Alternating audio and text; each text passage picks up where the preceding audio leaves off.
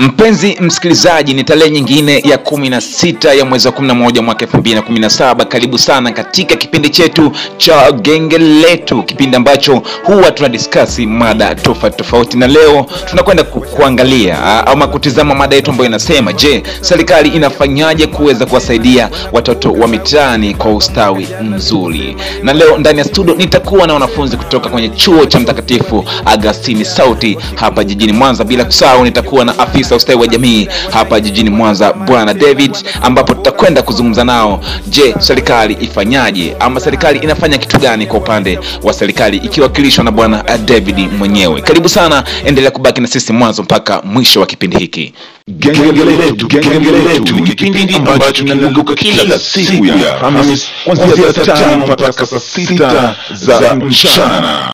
Naam, baada ya matangazo mafupi kutoka hapa studio, tumerejea sasa kwa ajili ya kuweza kuzungumzia mada yetu ya siku hii ya leo, ambayo, je, serikali ifanyaje kuweza kuwasaidia watoto wa mitaani kwa ustawi mzuri? Na mkono wangu kushoto hapa ninaye dada ambaye ni mwanafunzi wa chuo cha Mtakatifu Agustini Sauti Mwanza, kitivo cha sheria. Je, dada Efrazia, wewe kwa upande wako, je, unafikiri labda serikali ifanyaje kuweza kuwasaidia watoto hawa kwa ustawi mzuri?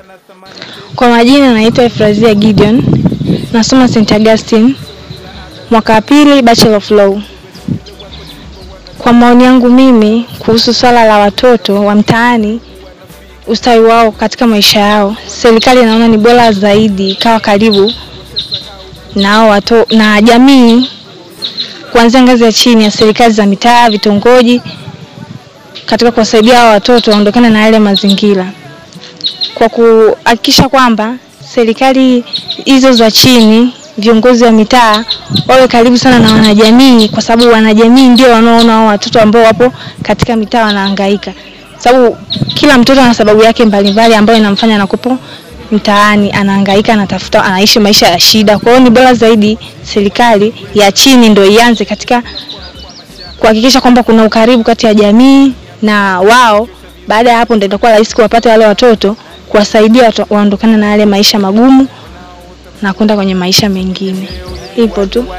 Asante sana dada Efrazia Gideon. Lakini kwa mbele yangu hapa naona mkono wa kaka pale. Naona mkono wa kaka pale. Sijui ana maoni gani. Je, anaweza kuwa na maoni tofauti? Labda tumpe nafasi aweze kuzungumza. Wewe kaka, labda sasa nini maoni yako? Wewe unafikiri serikali ifanye kitu gani sasa kuweza kuhakikisha kwamba inawasaidia watoto hawa kwa ustawi mzuri zaidi? Karibu sana. Mimi kwa majina naitwa Edgar Florence, ni mwanafunzi wa kitivo cha sheria mwaka wa pili. Kwa maoni yangu, ili serikali iweze kupunguza swala la watoto wa mitaani, mimi nadhani uwepo wa watoto wa mitaani, kuna sababu zinachangia kuwepo kwa watoto wa mitaani. Kuna sababu mbalimbali.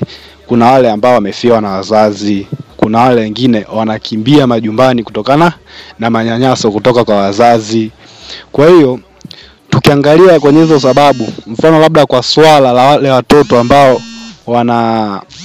wanakimbia nyumbani kutokana na manyanyaso ya wazazi, serikali itakiwa itoe elimu kwa wazazi jinsi ya kutoa malezi bora kwa watoto, ili kwamba watoto wao wanaweza kutoa ushirikiano kwa wazazi wao, yani waishi maisha yale ya kifamilia yaliyo bora.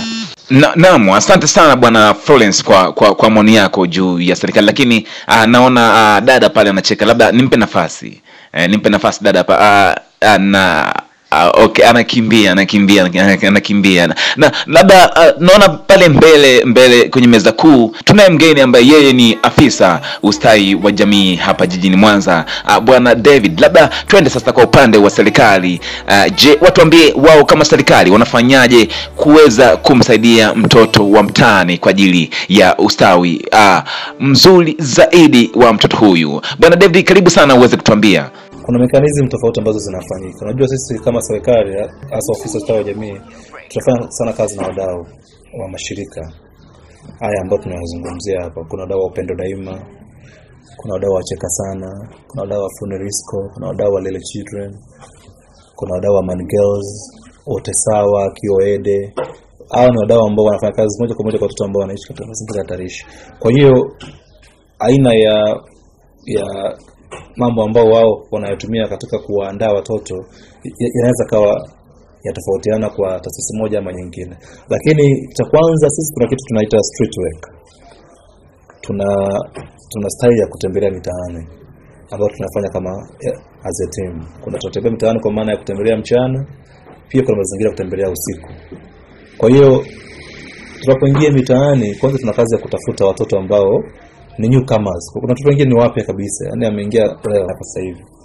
Asante sana Bwana Davis Justice, mratibu kitengo cha familia na watoto, ofisi ya mkurugenzi wa jiji la Mwanza, kwa kuweza kutupa maoni yako au kutuambia namna gani mnafanya jitihada zenu kuhakikisha kwamba mnawasaidia watoto wa mitaani kwa ustawi wao mzuri. Na mpaka kufikia hapo tutakuwa na la ziada katika kipindi chetu cha Genge Letu tarehe ya 16 mwezi wa 11 mwaka 2017. Kumbuka nilikuwa na wageni wangu ndani ya studio ambao ni wanafunzi kutoka chuo cha Mtakatifu Agustini jijini Mwanza, bila kusahau mratibu kitengo cha familia na watoto Bwana Davis Justin hapa jijini Mwanza. Langu jina ni Anisette Saduka. Mpaka wakati mwingine, kwa heri, chao.